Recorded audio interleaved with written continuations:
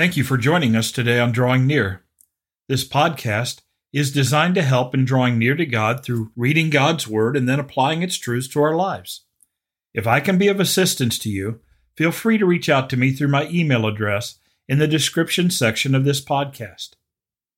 As followers of Jesus, worshipers of the one true God, giving is a part of our faith. God says much about it in the Scriptures. Today on Drawing Near, Jesus puts a spotlight on one individual's offering. Let's take our Bibles and turn to Luke chapter 21 as we study noteworthy giving. And as we prepare for today's study, let's pray together. And our Father in heaven, we thank you for today's passage. We thank you for your holy word, always. We thank you for all of the things you teach us, primarily about yourself, your love, mercy, grace, what you've done, your wondrous acts, your awesome deeds, your words. Father, thank you for such a clear revelation, this special revelation to us. Thank you for validating it in our hearts and lives through the work of your Holy Spirit and giving us faith. And now, Father, help us to see and understand clearly what you would say to us today during this study. Guide us today. Open our eyes. Give us understanding. Increase our faith. It's in Jesus' name that we pray. Amen. As we take our Bibles and turn to Luke chapter 21, we're going to read verses 1 through 4. In Luke 21, verse 1, it says, "And he looked up and saw the rich putting their gifts into the treasury. And he also saw a certain poor widow putting in 2 mites. So he said, Truly I say to you that this poor widow has put in more than all. For all these out of their abundance have put in offerings for God. But she out of her poverty put in all the livelihood that she had." As you no doubt recall, Jesus is teaching daily in the temple during the last week of his life on earth prior to the cross, prior to his crucifixion. He is teaching openly. He's being confronted by the religious leaders. Now they have been quieted, and he's teaching the people, primarily his disciples, in the hearing of all the people. And he's trying to help his disciples understand true spirituality, things about the kingdom, give them insight. He's trying to correct their thinking. He did that in our last study by addressing how the Lord could be David's son. And we won't recall all of that. We've already been there. But today he's talking to them about giving. And as they're sitting in the temple, they can see people giving their offerings and putting it into the treasury. And we're told in verse 1, he looked up and saw the rich putting their gifts into the treasury. Now, it's obvious in the Gospels that at least many of the rich like to flaunt their wealth, and they liked the way it looked when they gave large gifts publicly to the treasury.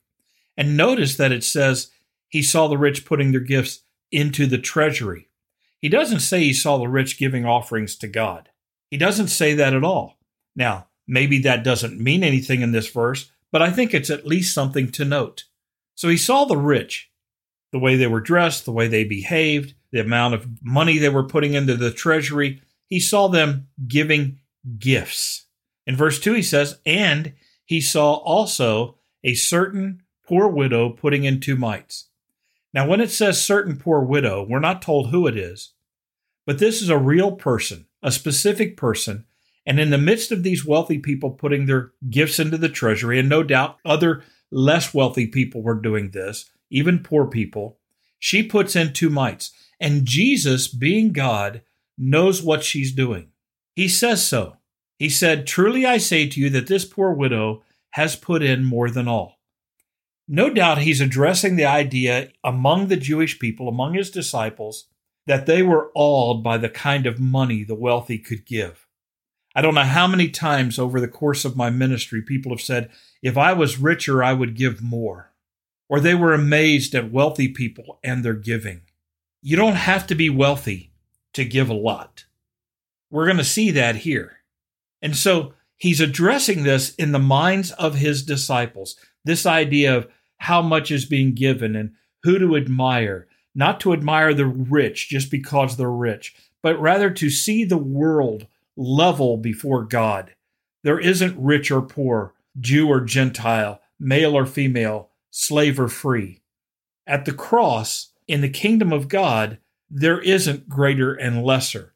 That's part of what he's talking about here. He just told us when he addresses David's son that the Messiah is the Lord of David. That blows their mind. Now he's telling them that a poor widow gives more than the wealthy in Jerusalem. And she puts in 2 mites, 2 small copper coins, and he says she's put in more than all. In verse 4, he says, "For these out of their abundance have put in offerings for God." He said gifts to the treasury earlier. Now it's offerings for God. It's not costing them a lot. They're rich. They're wealthy. They're giving a portion and they have plenty left over to live off of or even to lavish in. But he says this, "But she out of her poverty put in all the livelihood she had." She gave it all. She gave it all. This is noteworthy giving. It's not how much you give. It's your heart.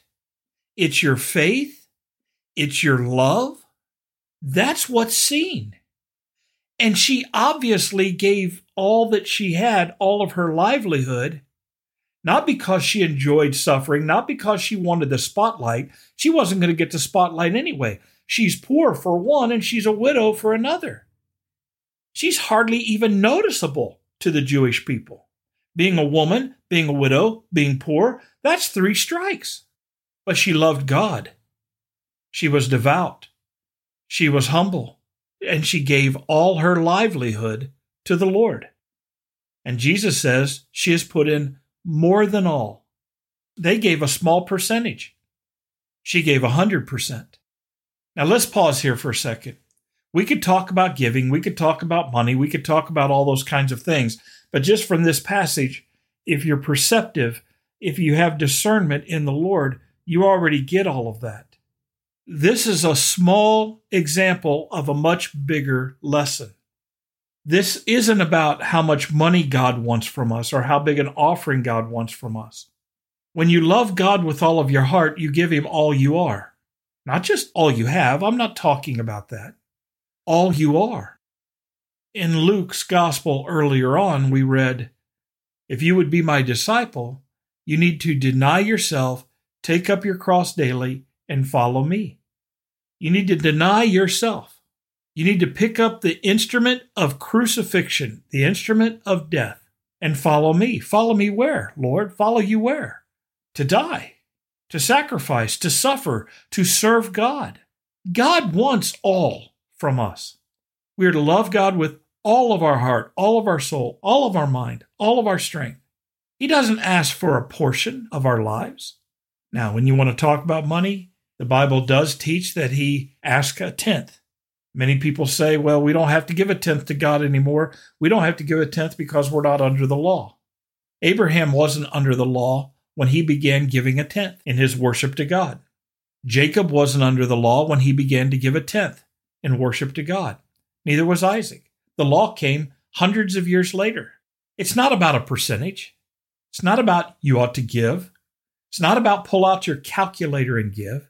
Not your money, not your time, not your talents, not your life. Jesus sacrificed everything for us.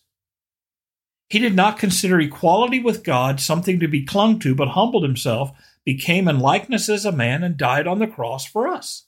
We're going to quibble over what we ought to give to Him in our material possessions, in our spiritual worship, in our service. The Scripture says, "He who has been forgiven much loves much." When we recognize just how sinful we are and how much God has done to save us, everything's on the table. The widow understood that. The rich did not.